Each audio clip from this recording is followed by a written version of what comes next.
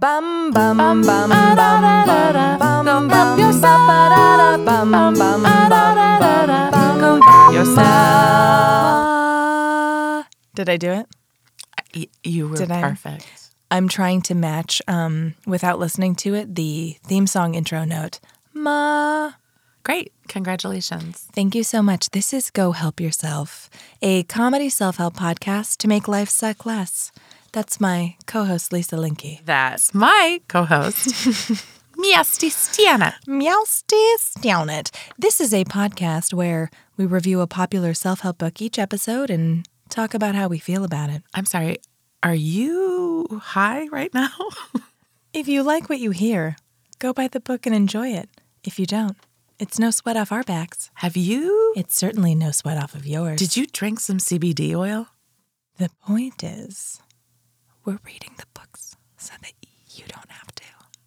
I don't know what's happening. You can go on enjoying your busy life. Still getting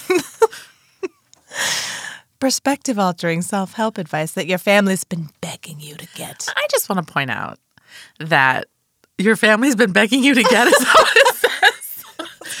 I do want to point out that every time I do the intro, you laugh your ass off. That's right. You just did the intro. That's right. You did laugh your ass off. I think you giggle at intros. I do, and also I was trying to mix it up for variety. Oh, cinema verite. Yeah.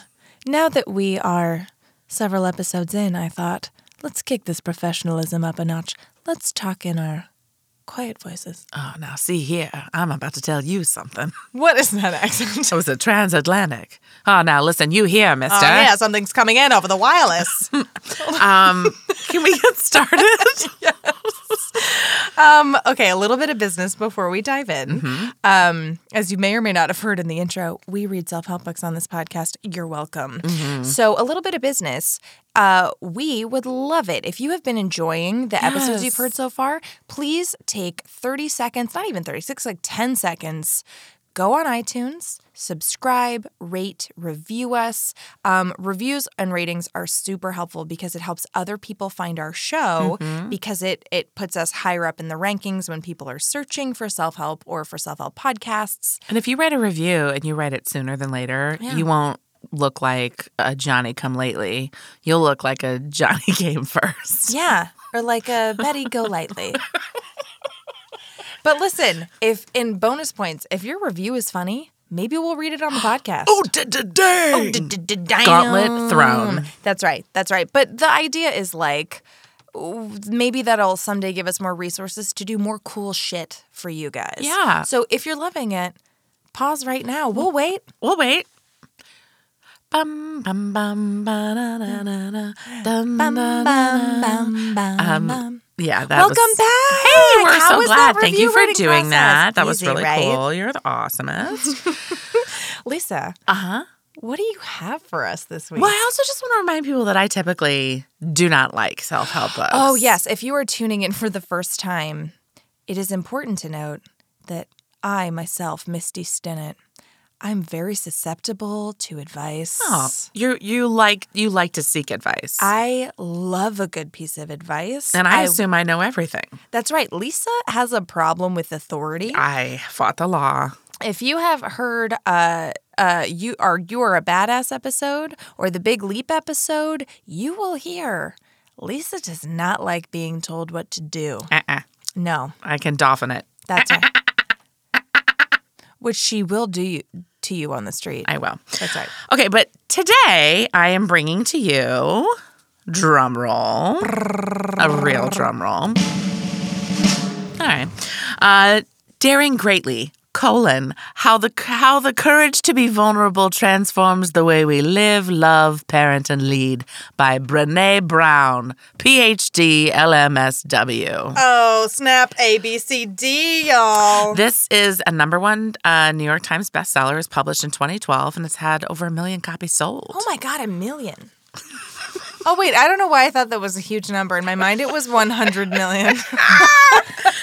This book is beautiful. It's like gray with like an ombre yellow to blue going through green, daring greatly. Well, and I feel like this book has been on fire since it came out. Because Brene Brown has a couple of TED Talks that are really great. I feel like she's been on a lot of Oprah-related stuff. Oprah loves her. Mm-hmm. Yeah. So let me read you her bio from inside the book. Her YouTube TED Talk, her TED Talk on YouTube has 9.2 million views. Yeah. Wow. So she's a research professor at the University of Houston Graduate College of Social Work. She has spent the past decade studying vulnerability, courage, worthiness, and shame. Her 2010 TEDx Houston talk on the power of vulnerability is one of the most watched TED Talks on TED.com. She's the author of the #1 New York Times bestseller, The Gifts of Imperfection. I Thought It Was Just Me, and Rising Strong. She's also the founder and CEO of The Daring Way, a teaching and certification program for helping professionals who want to facilitate her work on vulnerability, courage, shame, and worthiness. She lives in Houston with her husband, Steve, and their 2 children. I didn't know she lived in Houston. Shout out to Houston. What's up, Houston? Well, and also, I didn't realize this was her 4th book.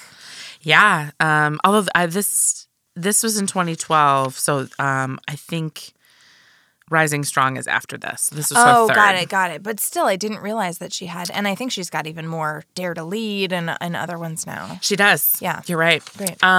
So just as an FYI, if you were interested in purchasing, the Kindle version is $13.99. The paperback is $9.97. The hardback is $14.45. And Audible, read by Brene Brown, is $24.50.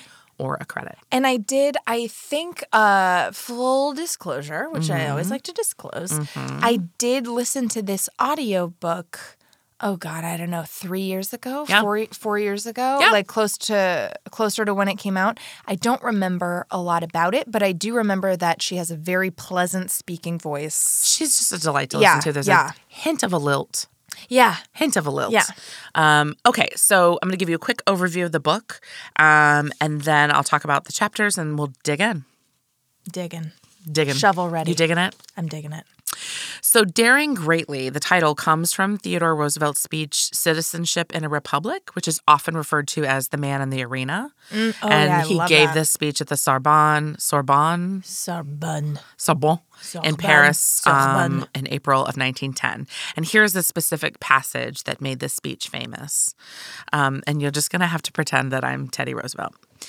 It is not the critic who counts, not the man who points out how the strong man stumbles or where the doer of deeds could have done them better.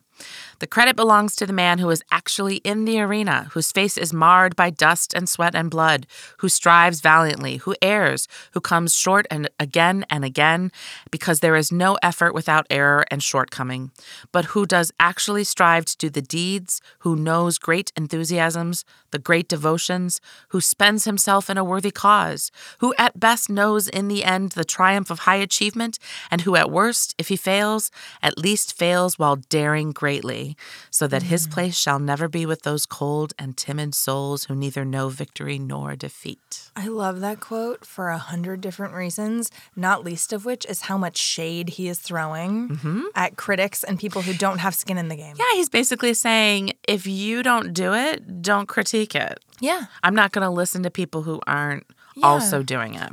Yeah. So when Brene read this quote, she thought, this is exactly what I've learned over a decade of researching vulnerability. She says, vulnerability is not knowing victory or defeat. It's understanding the necessity of both. It's engaging and it's being all in. So she kind of defines vulnerability. She says it's not weakness, and the uncertainty, risk, and emotional exposure we face every day are not optional. Our only choice is a question of engagement. Our willingness to own and engage with our vulnerability determines the depth of our courage and the clarity of our purpose. The level to which we protect ourselves from being vulnerable is a measure of our fear and disconnection.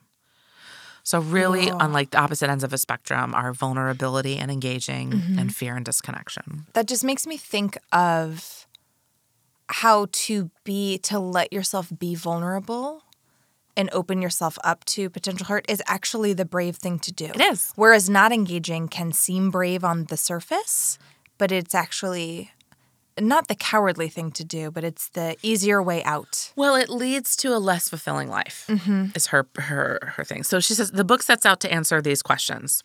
what drives our fear of being vulnerable? How are we protecting ourselves from vulnerability? What price are we paying when we shut down and disengage? And how do we own and engage with vulnerability so we can start transforming the way we live, love, parent, and lead? So there's 7 chapters. Chapter 1 is scarcity, looking inside our culture of, quote, never enough. Chapter 2, debunking the vulnerability myths. Chapter 3, understanding and combating shame. Chapter 4, the vulnerability armory. And I'm going to spend most of the time on those 4 chapters. Great. Chapters 5, 6, and 7 are all about what to do when you kind of have a great grasp on that. So it's chapter 5 is mind the gap, cultivating change and closing the disengagement divide. Chapter 6, disruptive engagement, daring to rehumanize education and work. Great. Chapter 7, wholehearted parenting, daring to be the adults we want our children to be.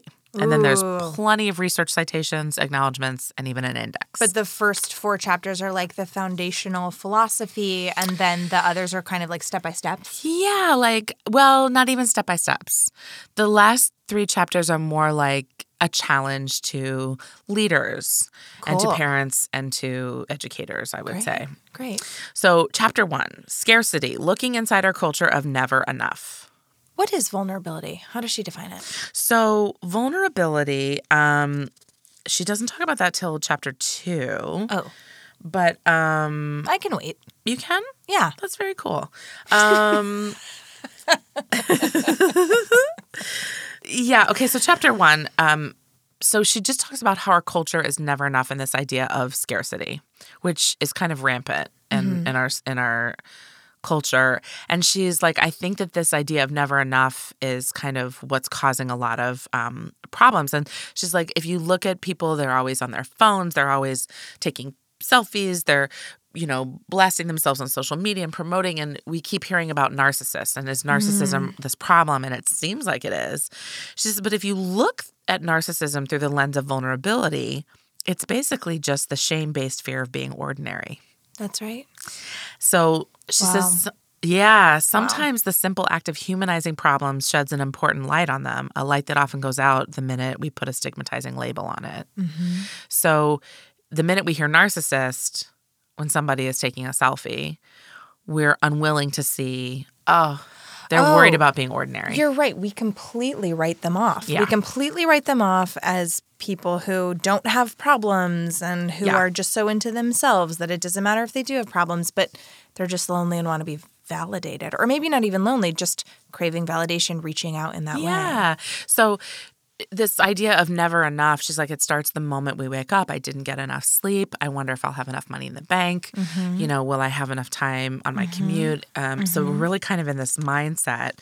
And then when it comes to like all of our social media, she says comparison and constant assessment is self-defeating because we're comparing our lives, our marriages, our families, our communities to this unattainable media-driven version of perfection, or we're holding up our reality against how we think somebody else has it. We don't even know what it is. And she says nostalgia is dangerous too because we're holding it up against this idea of perfection that probably didn't exist. It's the way that we're just looking at it. Yeah, the romantic lens viewing the past. Yeah. You know what this makes me think of? The Fyre Festival. Yeah, I just watched that documentary. Did you watch the Hulu one or the Netflix one?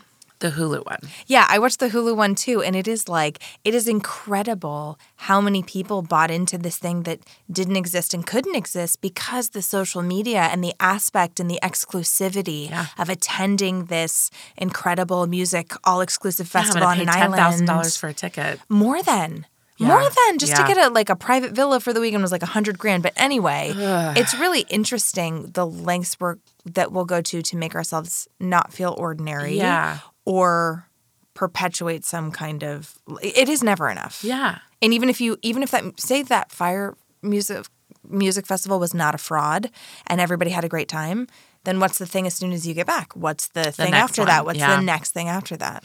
Well, are you curious to know what she thinks the source of our scarcity is? Yes, I am. She says worrying about scarcity is our culture's version of post-traumatic stress. Like as a culture. how we're what that looks like. So our culture has post-traumatic stress syndrome, and what it looks like is worrying about scarcity. She's like, I don't know what it comes from, whether it's 9/11, whether it's multiple she says she wars, doesn't know what it's from? whether it's natural disasters, the recession, but we've had like a string of things that are stressful on our culture. Mm-hmm. And so this source of scarcity is coming from that. Like our culture has PTSD, basically. I'd never thought of it that way. She says there are 3 components of scarcity: shame, comparison, and disengagement. Mm-hmm. Okay. So here's one of my favorite things she said. The counter approach to living in scarcity is not abundance. Oh. Yeah, I love your face. You're totally surprised. It's living in wholeheartedness. So it seems like we would expect, if I'm living in scarcity, I should just live in abundance. But that also is the flip side of the coin, because it's also not realistic to live in, you know what I mean? Abundance is also kind of crazy. So I also don't know what you mean when you say live in abundance. yes. What does that So mean? let me see if I can pull this page up here. Well, and while you're searching for the page, I think something that's coming to mind for me is like how you were just saying how like we scroll our phones from the moment we wake up, and we're always looking for this, and it's never enough. I feel like something that myself and a ton of my friends have been missing is being able to live in the present moment and finding contentedness, practicing contentment. Or connection. Because it feels like I can get it for a second and then it goes away. And I'm sure our brains are being rewired from all of that reward stimuli every time we check a text message and scroll Instagram or whatever. But it's resonating. So she says that the counter approach to living in scarcity is not about abundance. In fact, I think abundance and scarcity are 2 sides of the same coin. The opposite of never enough isn't abundance or more than you can ever imagine. The opposite of scarcity is enough, or what I call wholeheartedness. So I think the same problems would exist in abundance that does in scarcity, in that you probably still have comparison, you probably still have disengagement, and you probably still have shame. Because those things are, if you're not having wholeheartedness. Now, I think you probably can have wholeheartedness in scarcity and wholeheartedness in abundance. But if you're lacking wholeheartedness, that's driving both of those. What does wholeheartedness mean? What a great question. So, there are many tenets of wholeheartedness, but at its very core, this is from her book on page 29, at its very core is vulnerability and worthiness, facing uncertainty, exposure, and emotional risks, and knowing that I am enough. So when she studied all these people around vulnerability and shame, what she learned, and she talks about in that TED Talk, is that people who had shame resilience, had vulnerability, survived anyway. They had this quality of what she calls wholeheartedness.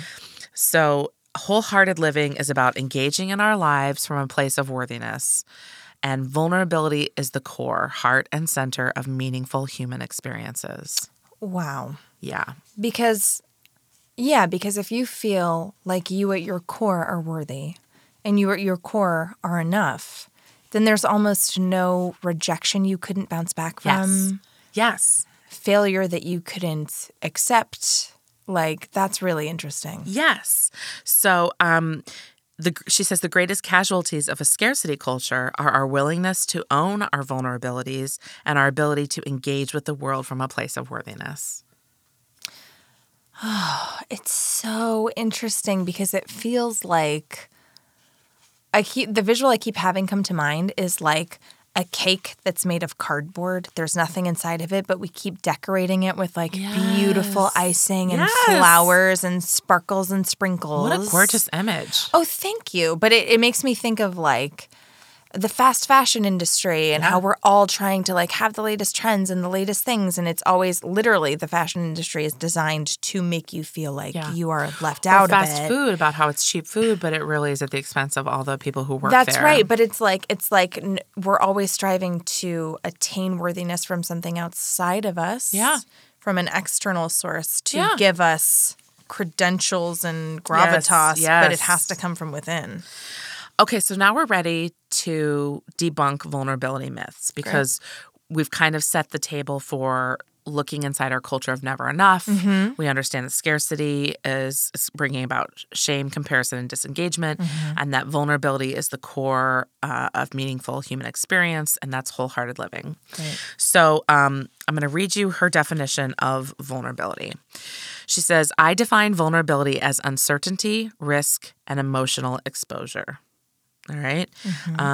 It starts to make sense that we dismiss vulnerability as weakness only when we realize that we've confused feeling with failing and emotions with liabilities. Oh, Yeah. my God. Slam dunk, Brene. Right? Because if you think about love, if you wake up every day loving somebody who may or may not love you back, whose safety you can't ensure, who may stay in your lives or may leave without a moment's notice, that's vulnerability. Love is uncertain. Yeah. Everything is uncertain, Everything honestly. is uncertain. My God, yes. And she says, it's scary, and yes, we're open to being hurt, but can you imagine your life without loving or being loved? I mean, yes, fine. So a lot of what she did in her research was talk to people of many different age groups, backgrounds, genders, etc. Great. And ask them. And one of the things she asked was to finish this sentence stem. Vulnerability is blank. And here are just some replies. I'm going to just read a couple. Great. Sharing an unpopular opinion, standing up for myself, asking for help, saying no, helping my 37-year-old wife with stage 4 breast cancer make decisions about her will, initiating sex with my wife, initiating sex with my husband, hearing how much my son wants to make first chair in the orchestra and encouraging him while knowing it's probably not going to happen, saying I love you first and not knowing if I'm going to be loved back, the first date after my divorce, getting fired, trying something new, bringing my new boyfriend home, getting pregnant after 3 miscarriages, waiting for the biopsy to come back, admitting I'm afraid, stepping up to the plate again after a series of strikeouts, telling my CEO we won't make payroll next month, laying off employees, standing up for myself and for friends when someone else is gossiping, being accountable, asking for forgiveness. So she says, do these sound like weaknesses? No, they sound like really, really hard things to do Yes. and to go through. Yeah. And she says vulnerability sounds like truth and feels like courage. Oh, Yeah. I am being quiet this episode because I am absorbing. Yeah. I'm trying to absorb everything you're giving me. And it sounds like in every single one of those statements, there was like a primal desire or compassion for someone else. Like even firing the employees, it's like there's you a feel for that person. Yeah, Yes. you feel for that person. Or like wanting to initiate sex with my wife. It's like there's something you're saying I want something that only someone else can. may not get it. A need that only somebody else can meet. I may not get it, or they may be mad at me. Yeah. Yeah. And I don't think anybody would say, well, you're weak for wanting to initiate sex, or you're Right. weak for laying off employees. Yeah. Yeah. Yeah, but you're sort of giving the decision making or the power to someone else. Or Sometimes, yeah. Sometimes in vulnerability. Yeah. Yeah. Or you're really talking about hard things, having hard conversations. Yeah. So then she says, when we ask the question, how does vulnerability feel? The answers were equally as powerful.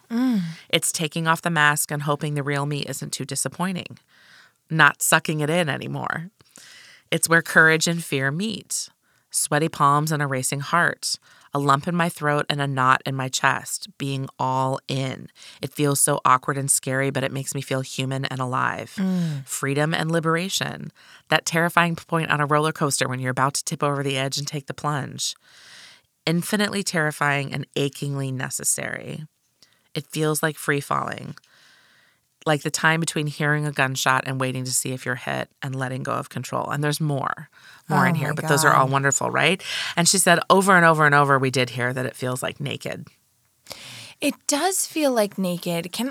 I would like to take a moment Yes. to reflect back on when we first started airing episodes. Yes. Just a couple months ago. I was terrified. Yeah. And I remember you and I were calling and texting each other because, you know, even when it's like, we don't even know if anyone's going to listen, if it's more than just our moms. Right. If it, you know.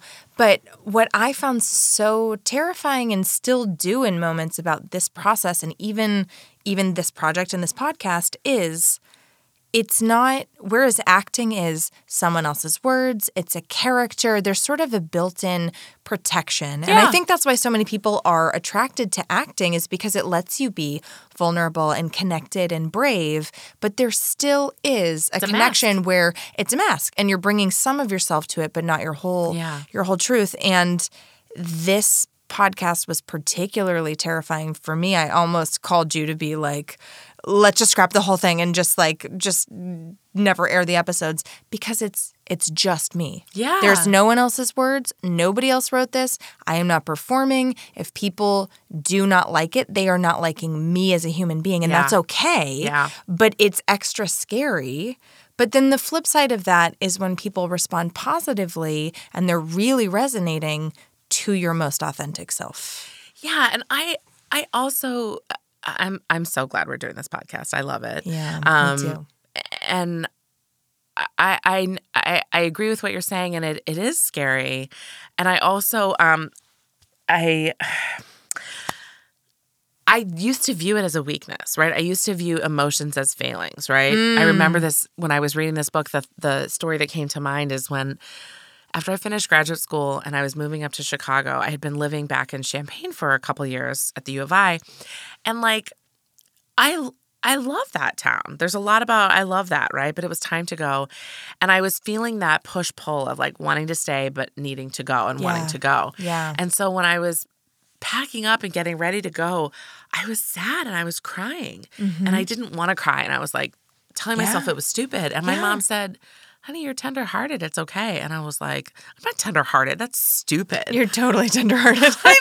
I mean, I said that as I had packed my stuffed animal, right? Brownie, who is still on my bed, right? I bought him with my own money when I was 5. Hi, Brownie. He's the best. And so at that time, I really viewed emotions and vulnerability as a weakness, and I don't anymore. So I love the work that I've done. But you can't engage. I like what she's saying. You can't have a wholehearted life. You can't be present. You can't engage unless you're willing to put the skin in the game. That's right. That's exactly right. I love that you said that.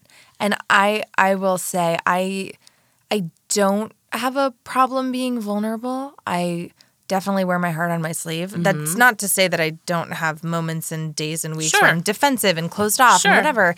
But in general, I just like to skip to the truth of it because I hate small talk so much. So when I'm meeting somebody new for the first time, that's maybe kind of a professional setting or a new friend, not in a meeting, but if we're going to drinks and somebody is like, hey, how are you? Or Trader Joe's cashier is like, how's your day? I will tell them if it sucks. Or I will sit down and say, you know what? I feel really stretched thin and I'm You will sit stressed down out. in the middle of the Trader Joe's checkout line. Just sit down. And I'll say, everyone do a breathing exercise. No, not at all.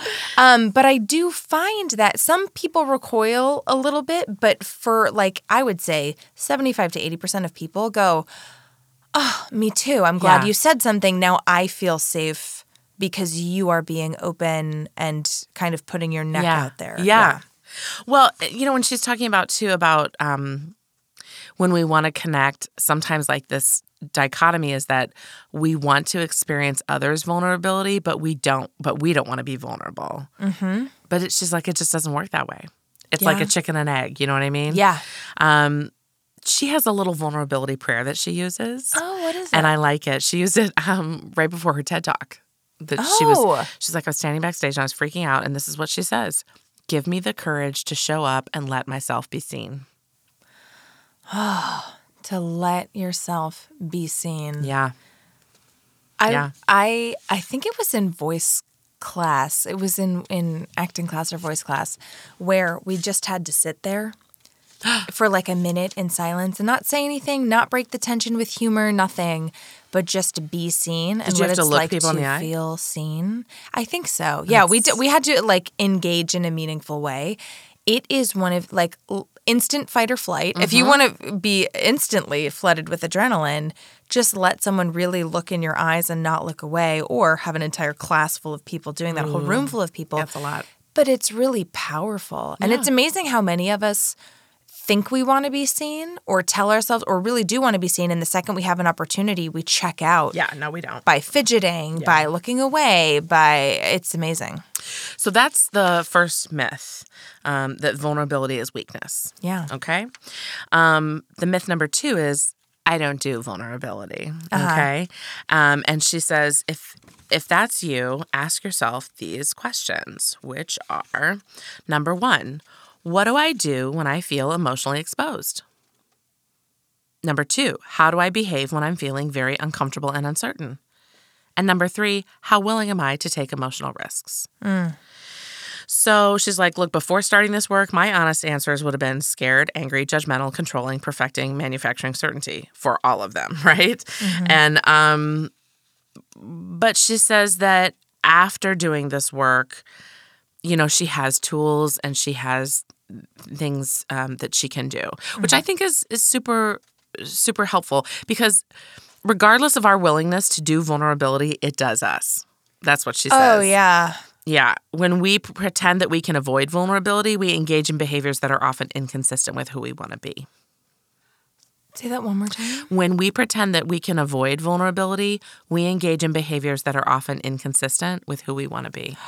Oh, that's so good. Yeah. And, it's not a choice to experience vulnerability. The only choice is how we're going to respond when we're confronted with this. So that's myth number 2, that I don't do vulnerability.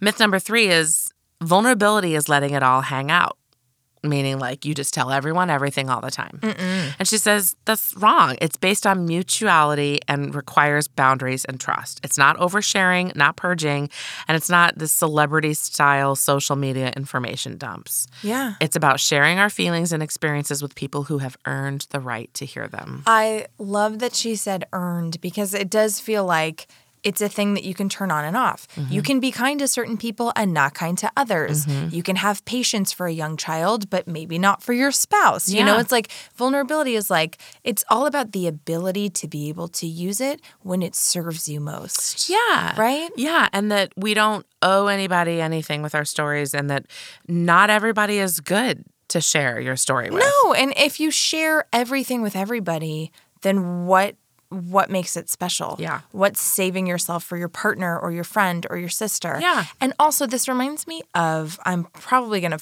mess up this quote, but it's something like your body. Your choice? Thank you. Yes. And also your body will cry the tears your eyes refuse to shed. So it's this idea that like, if you never have a place to be vulnerable, if you never have somebody to get out your emotions with, that stress and not having that outlet, it goes somewhere. Yeah. You will have irritable bowels or you will have, my butt is crying to that's tears right. that I didn't. No, but really it's like your pelvic floor might carry all your stress or your like breathing you have to might go to the mess up. chiropractor. Yes. You have to. I totally agree.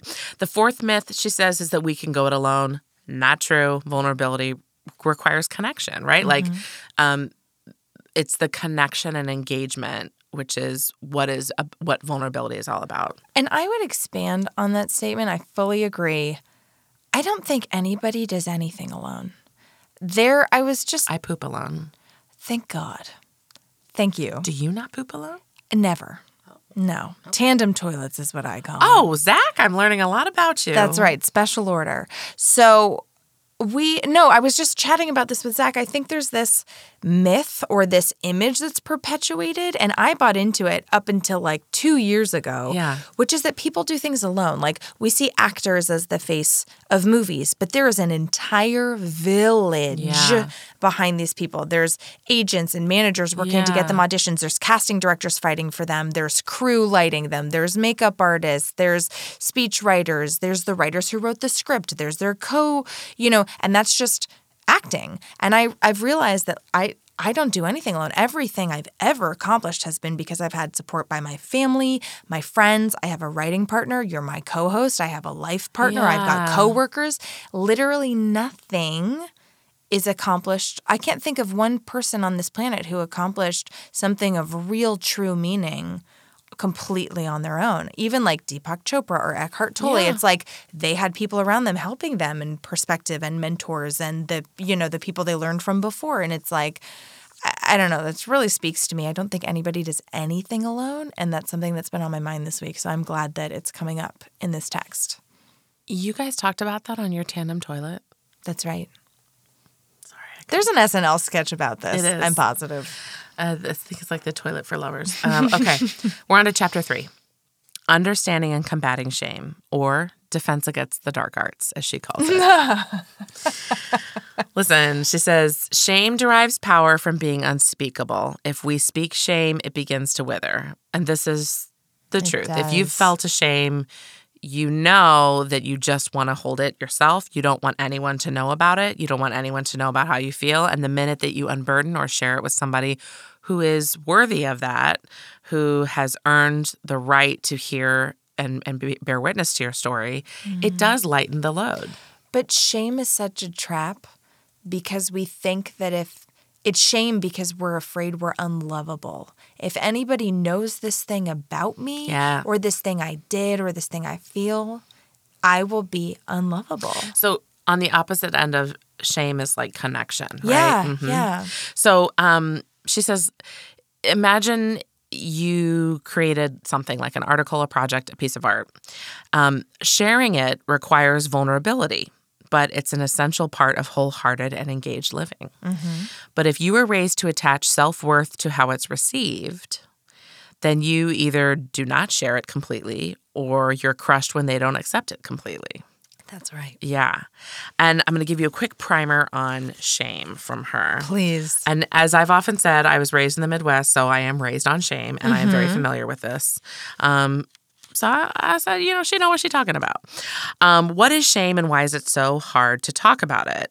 And she says, if you're pretty sure that shame doesn't apply to you, keep reading. Here are the shame 1, 2, 3s. We all have it. Shame is universal and one of the most primitive human emotions that we experience. The only people who don't experience shame lack the capacity for empathy and human connection. Here's your choice. Fess up to experiencing shame or admit that you're a sociopath. Quick note, this is the only time that shame seems like a good option. Number 2, we're all afraid to talk about shame. Yeah. And number 3, the less we talk about shame, the more control it has over our lives. So she diagnoses shame is the fear of disconnection. It's the fear that something we've done or failed to do, an ideal we've not lived up to, or a goal we've not accomplished makes us unworthy of connection or unlovable, like you said. I'm unlovable, I don't belong. And here's the definition of shame that emerged from her research. Shame is the intensely painful feeling or experience of believing that we are flawed and therefore unworthy of love and belonging. It's literal, if the tribe does not accept me, Yeah. I will die. Yeah. It's like the beginning of human existence. Have you seen Big Mouth on Netflix? I love Big Mouth. I love Big Mouth so much. So they personified shame in the most brilliant way. I was like jumping up and down in my living room. The actor who plays Lupin in the Harry Potter movies is the shame wizard. And it's literally this like slinky wizard that sort of stands over the shoulders of these prepubescent or these kids going through puberty in the animated series Big Mouth on Netflix. Shout out to Nick Kroll and his whole team. Nick and John Mulaney. So good. My God. Everyone. It's Jesse Klein. They're so freaking good. But this wizard sort of is like, are you sure you want to tell him you like him? Maybe he'll abandon you forever and you'll never have friends. And That's you see, so great. to see the personification of shame is so powerful because it's like, oh, that's ridiculous and no. And you're like But rooting that's how for you these feel. kids. Ugh, I can't recommend it enough. I think the Shame Wizard pops up in season 2 or maybe like the end of season 1. I think it's season 2. Oh, so good. worth it. Okay, so she names 12 shame categories that emerged from her research. I won't name them because you probably all could list them if you really thought about it. Right. Again, she has people fill in the blanks. It's all really good. And FYI, researchers have found that as far as the brain is concerned, physical pain and intense experiences of social rejection hurt in the same way. That's so interesting. Isn't that amazing? Yeah. So when you define shame as an intensely painful experience. We're not kidding. Emotions can hurt and cause pain. Neuroscience advances confirm what we've known all along. STEM. Okay, so we need to untangle shame, guilt, humiliation, and embarrassment. And just to kind of let everybody know, guilt is I did something bad. Shame is I am bad. So when people kind of tangle those two, it gets really, really crazy. So she gives this quick example of like, say that you made plans with a friend to meet them for lunch and you completely forgot. Now, if you feel guilt, you'll be like, that was so stupid. I can't believe I did that. I'm a good person, but I fucked up. Yeah, I'm so sorry. Can I meet you late? Like, you'll start to problem solve. If you feel shame, you'll be like, I'm a horrible person. I'm a terrible friend. Who would ever want to be friends with me after something like that? Because I do things like this. Yeah, and like that was so I'm thoughtless, right? Like you attribute the qualities to yourself. Yeah. I relate to that hard. That fundamentally flawed. My entire 20. So she says, I get it. Shame's bad. What do we do about it? And the answer is shame resilience. Note that shame resistance is not possible. So as long as we care about connection, the fear of disconnection will always be a powerful force in our lives, and the pain caused by shame will always be real. So what we need to do is build up shame resilience. And so she says there's 4 elements of this, and the steps don't always happen in this order, but they ultimately lead us to empathy and healing. 1, recognizing shame and understanding its triggers. Okay, it's biology and biography. Can you physically recognize when you're in the grips of shame, feel your way through it, and figure out what messages and expectations triggered it? 2. Did your insides liquefy? Do you feel the searing hot burn of like, humiliation? Do you know where you feel shame? I feel shame either like a lump in my throat or sometimes in the pit of my stomach. Yeah, it depends on the situation because I think I have different types of shame. Yeah. But if a boss or someone I care about is like, hey, can we talk? Immediately, like adrenaline-filled lumps in the throat and in my stomach. Yeah. But also sometimes it's like a full body burning. Yes. Like my whole skin is on fire. I also think I used to get like a sensation of cold. Like I would get cold all over. Oh, that's really interesting. 2, practicing critical awareness. Can you reality check the messages and expectations that are driving your shame? Are they realistic, attainable? Are they what you want to be or what you think others need and want from you? 3, reaching out. Are you owning and sharing your story? We can't experience empathy if we're not connecting. 4, speaking shame. Are you talking about how you feel and asking for what you need when you feel shame? I would like to give a shout out to Molly Hockey. Yes. Who has a podcast called Spermcast. It's so good. It is her search for a sperm donor. Her journey to becoming a parent. Yeah. And when the podcast starts, she's 39 and single, and her life just hasn't turned out the way she thought it would, but she still wants a child. And so she's going about it sort of the modern, non-traditional way. But there was an episode recently, she's in season 2 right now, where she kind of shares her own shame around not being able to get aroused without watching porn. Yeah. And it was such a compelling episode because you could hear the shame in her voice. And she was talking about how her cheeks were getting red and she was feeling hot all over. Yeah. But her sharing that made me feel less alone. And it made me feel less worried about things I'm ashamed of because here she is sharing this thing that she thinks makes her this terrible person and human. Yeah. And that, for me, just made me go, wait a second. She's sharing this thing that is so, so hard for her. And I'm sitting here going, oh my God, I wish I could hug you. Like, you're being so vulnerable and so sweet, and I just want to take care of you. Empathy. And I don't love you any less for saying that. If anything, I love you more for saying that. I loved my group therapy experience. Did you do group therapy? Oh my God, for years. And did it not make you want to tear your eyes out? Because I feel like I would want to tear my eyes out. No, it made me, parts of it were tough, yeah. But honestly, being able to share and experience that connection and empathy really reduced my shame on such a tremendous level. It was wonderful. I cannot recommend group therapy enough. I love that. Yeah. I feel like it's like improv. It depends who's in the group. A lot of that is that, but also you can't control who's out in your life triggering your shame. Oh, yeah. No, I guess that's You know true. what I mean? Yeah. So learning how to kind of interact with people who may or may not trigger your shame is really helpful. Oh, that's interesting. Yeah. Okay. All right. So it says when we feel shame, we're hijacked by our limbic system, and that prefrontal cortex kicks into fight or flight. Yes, it does. Survival, not reasoning or connection. And there is a great animated version of her talk about empathy. I think it's about it has ladders, and I want to say a bear. I can't remember, but I love anything that's It's so animated good. in that way. She has some cool sections on how men and women experience shame differently, which I think is really cool. Oh. And she says just as much as experiencing shame is damaging, perpetrating shame is also damaging. Oh, yeah. Especially to a partner or a child. We Yeah. can apologize, but it leaves marks. Yeah. Okay, so now we know what shame is. Now we know kind of what to do about it. So chapter 4, the vulnerability armory.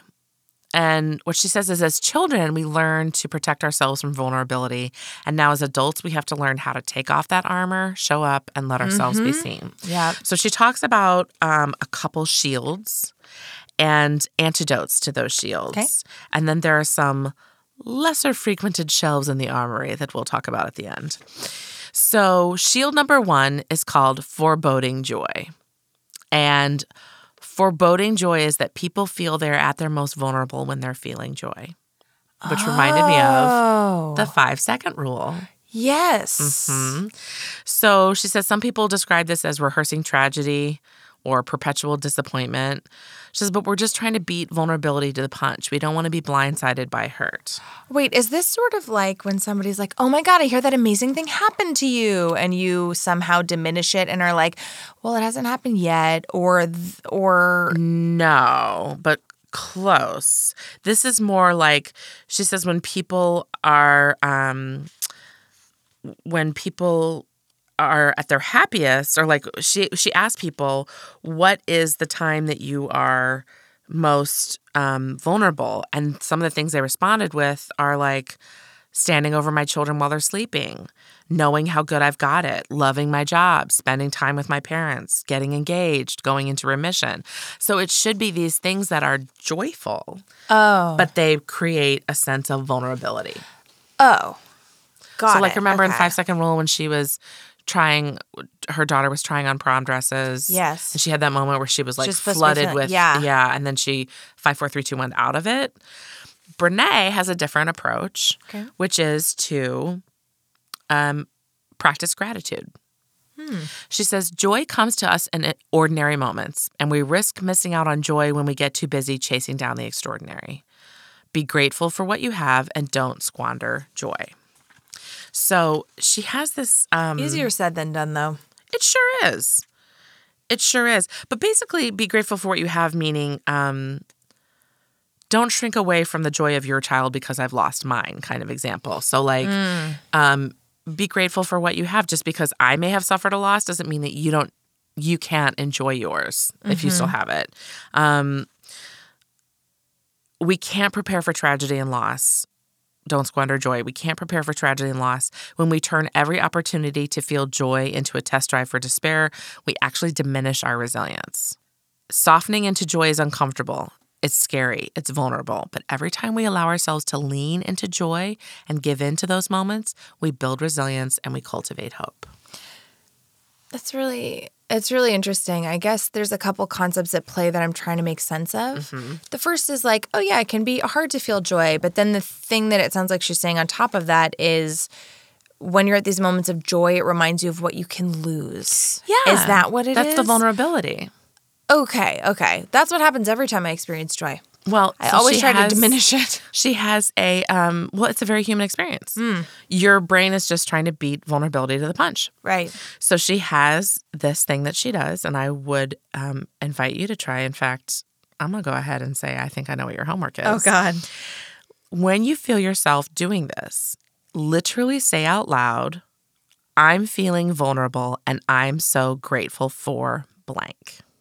Oh. Because again, it's really hard for the brain to experience two very divergent things at the same time.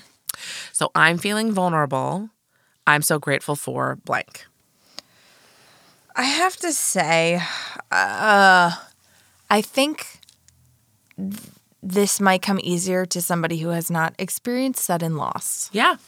Because it's like when you do know that the rug and the world can be slipped out from underneath your feet on a moment's notice, it's hard to ever go back to the trust you had before. And I will try this. Yeah. I will try to say it, but it is like, it almost feels like that circuitry is not just wired, but like completely cemented 20 feet underground in my brain. Sorry. I just kicked Misty under the table, and now I'm she is footsie with her. gently stroking the top of my I foot don't with her think you're toes. wrong. I don't think you're wrong. I again, I definitely don't agree with people applying maxims to everything.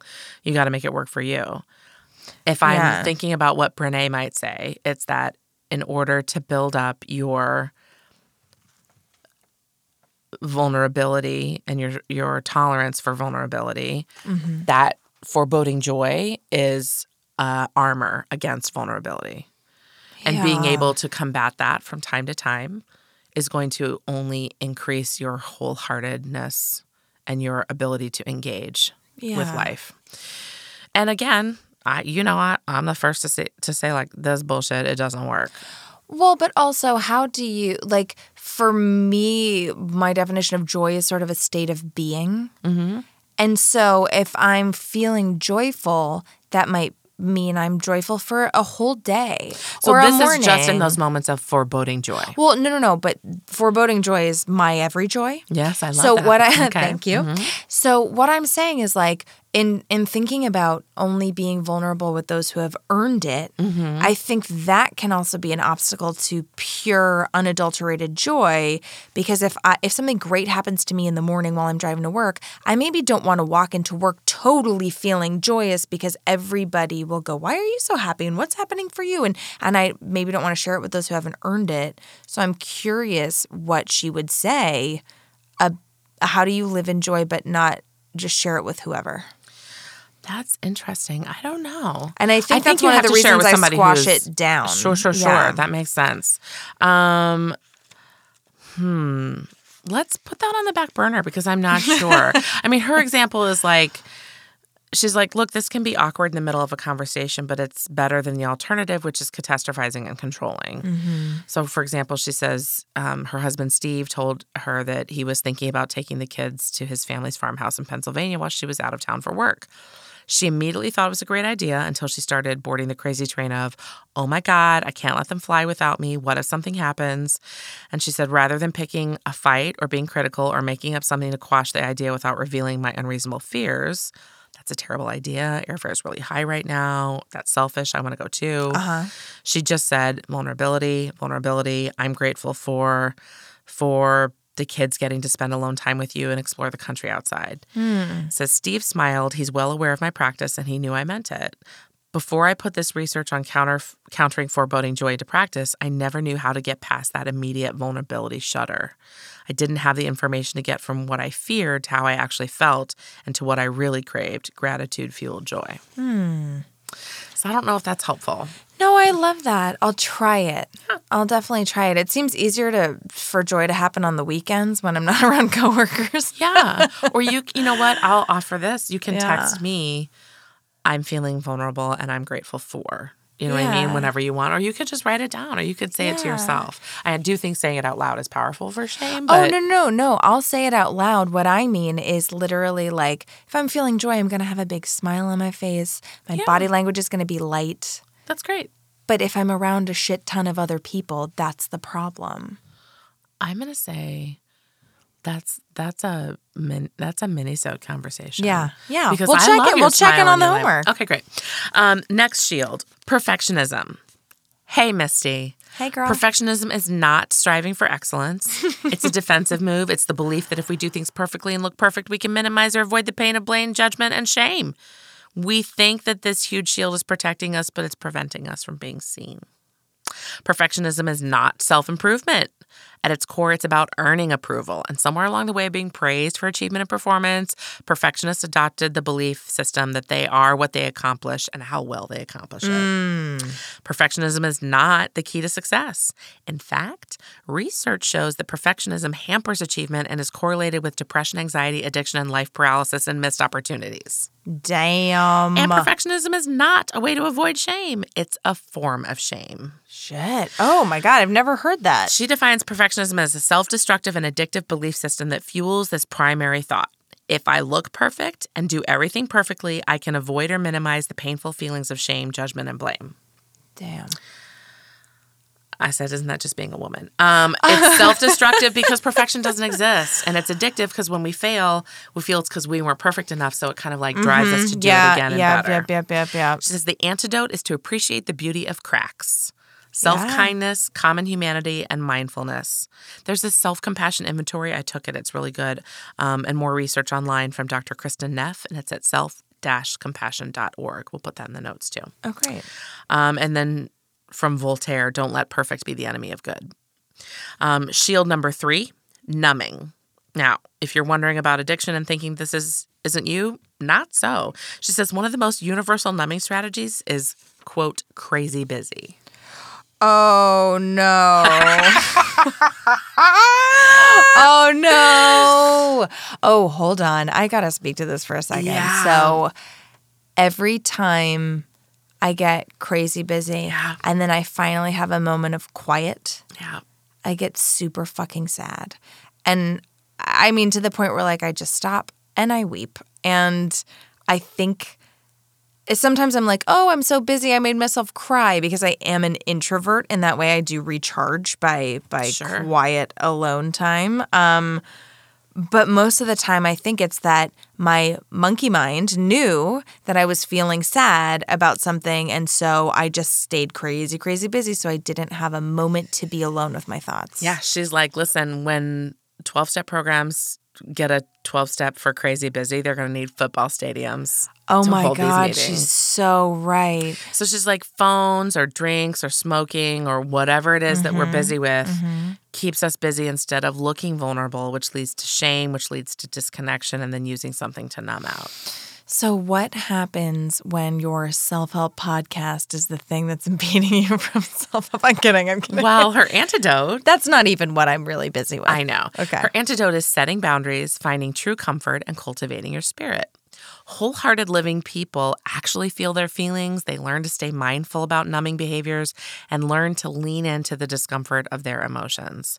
And they connect worthiness with boundaries. What? I love that last sentence. Yeah.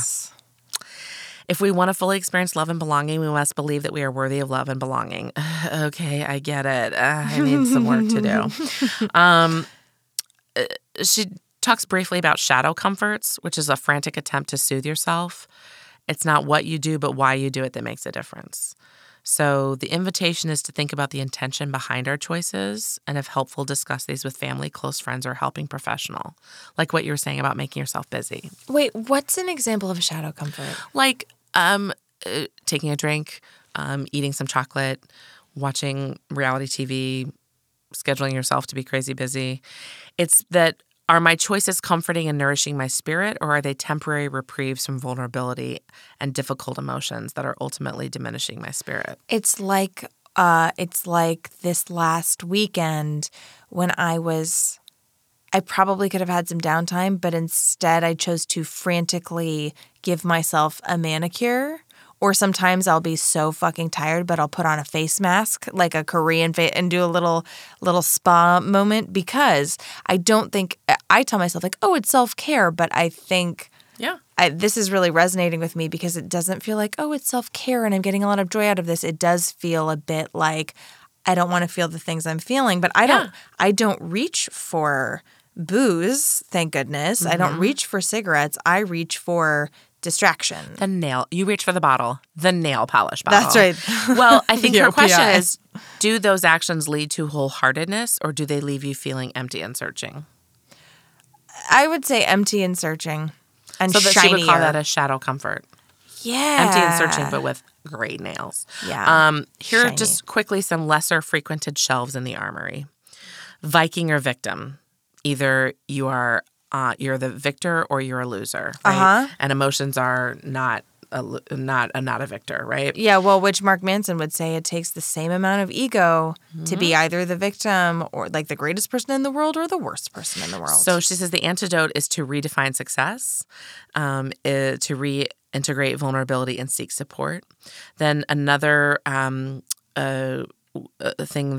another kind of armor that we use is called letting it all hang out. And there's two kinds. Floodlighting, which is where like you just meet somebody and you're like, I know we haven't met, but I'm just going to tell you everything. I feel like we're going to be best friends. And you dump on somebody. Whoa. The antidote is clarifying intentions, setting boundaries, and cultivating a connection. So questions to ask would be like, why am I sharing this? What outcome am I hoping for? What emotions am I experiencing? Do my intentions align with my values? Those kind of questions. Then the second kind of letting it all hang out is called the smash and grab, which is where like you see somebody's like purse and you smash their window and exactly. grab it. Or exactly. You see somebody's open invitation to connect and you take advantage of it and take as much as you can in that moment. And she says the antidote is questioning your intentions again, just like we were talking about with flow. Wait, how is that different from the dump? So floodlighting is, I don't think that person opened up any opportunity. Oh, and you just dump it. Yeah. Dump. Oh, I've been on the receiving end. We all have. I've been on the giving end of that when I was young and wasted. Then here's another one I like. It's called serpentining, and she talks about how the belief that you can outrun an alligator, right? If you zigzag around. That's what I was taught. I grew up in Florida. It's dodging vulnerability when it would actually take you less effort to face it head on. Okay. And it looks like controlling a situation, backing out, pretending it's not happening, pretending you don't care. Yep. The antidote is being present, paying attention, and moving forward. Okay. The last armor is cynicism, criticism, cool, and cruelty. Okay. And that's where you just kind of poke at it, right? I know a bunch of cool shields.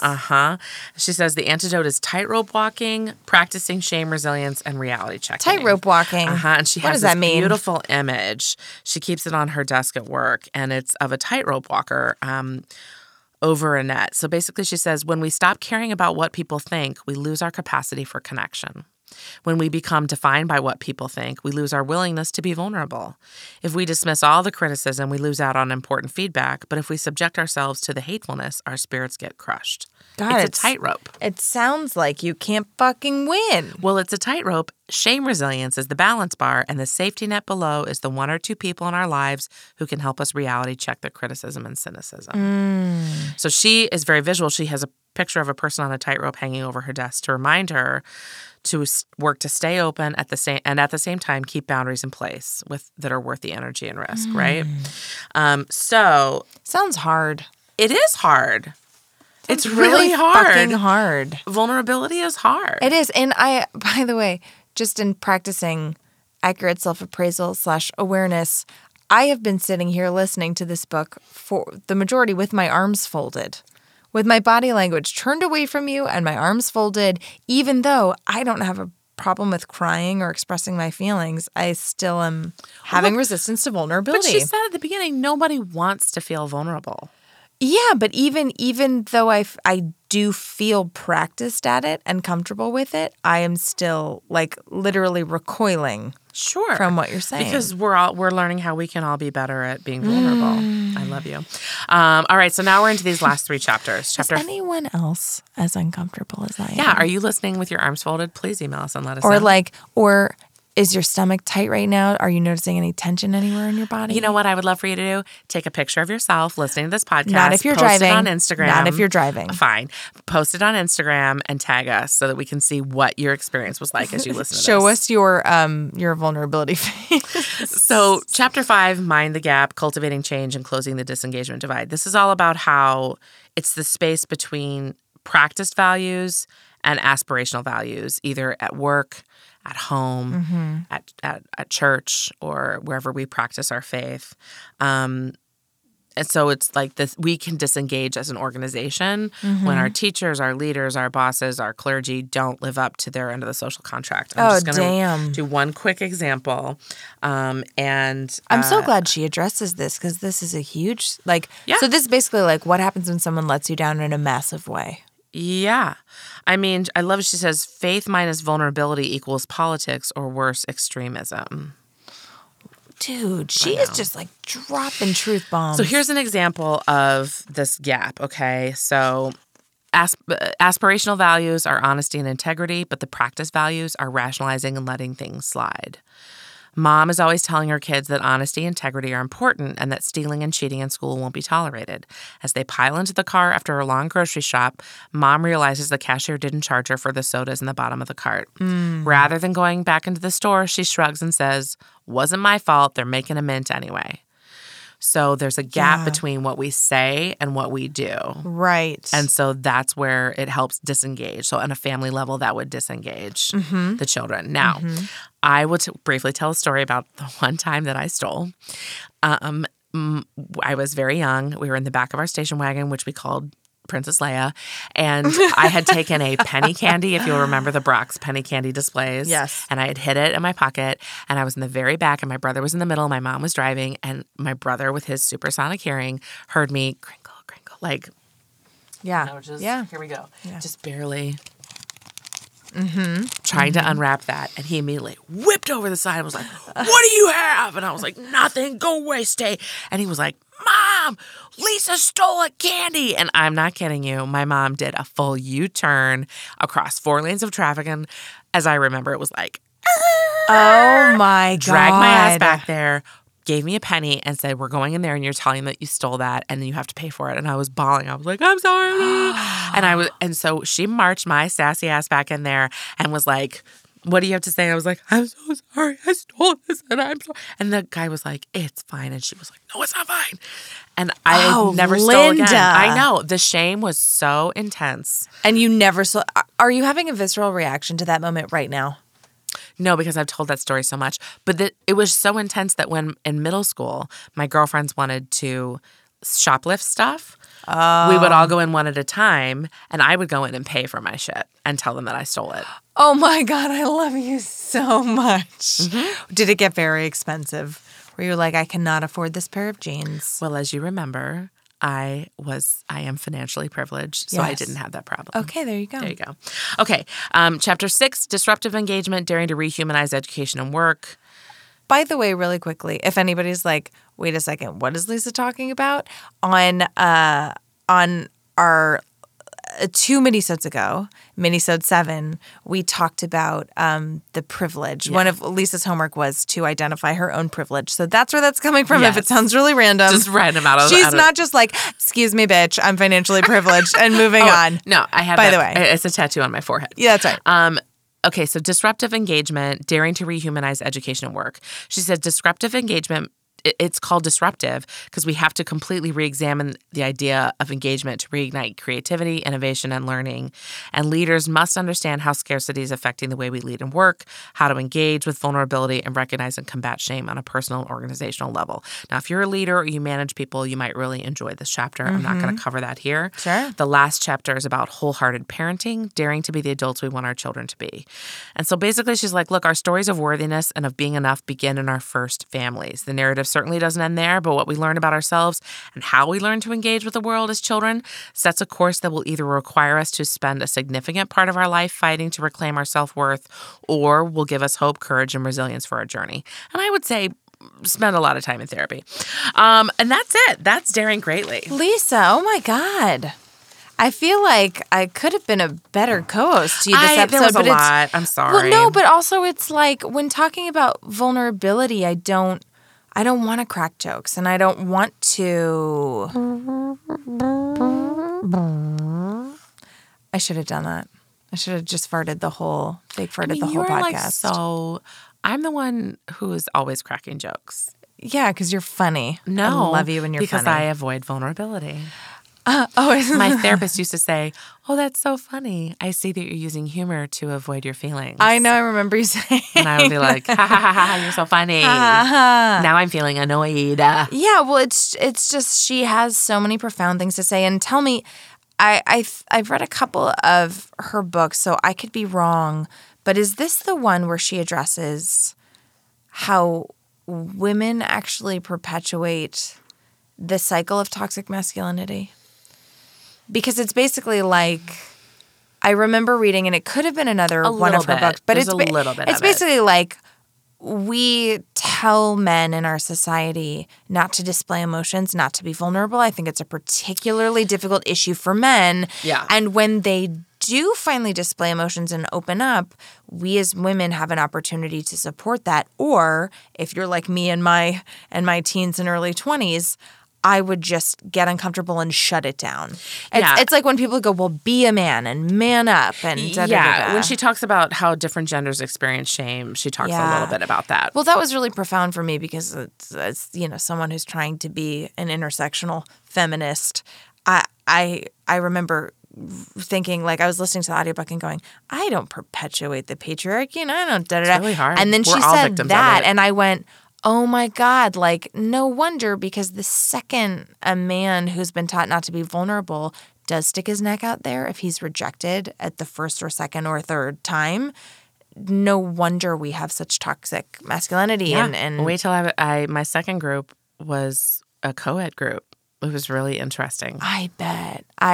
So that part, I didn't remember any of the other stuff that you read about the book, but I did remember that one part. So if any of this is intriguing to you, or if you're having a resistant reaction to it, I invite you to pick up the book because listen, there's a lot to it, and it's very practical, Patty. That's what I was just about to ask you. Did you feel like it was woo-woo at all? No, because it's all like, I mean, she talks about her research. She cites her it's very practical, Patty, which I think for somebody, if you're uncomfortable with emotion, this might be a nice foray into it with some tools and strategies. So what did you put into practice from this book, and how did it affect you? I haven't put anything new into practice from this book. I will say that because of my 20-plus years in individual and group therapy, I've been in it a long time. I already have a nice group of people who have earned the right to hear my story. I have a nice support system. I have a good sense of when I'm triggered. I have a good ability to put words around shame when I'm feeling it and speak it to my friends and get feedback. Did it take you a long time to get there? Oh, years. I mean, there were years in group therapy where I didn't say a word because I was so you didn't terrified. Say a word for years? I mean, I would say stuff, but I wouldn't share about myself. I wouldn't be vulnerable about myself. I would have empathy and share about myself in relation to others, but I did not have the capacity to share about myself. Wow. So you've really been on this journey. A long time. Wow. Yeah. Was there anything that you hated about this book? Listen, if you don't like research-based stuff and you want woo-woo, you're going to hate this book. Yeah. And I feel like sometimes she's so thorough as a researcher, and I also, like, my dad was a professor, so I am very comfortable listening to people talk in that kind of upper higher education level. Right.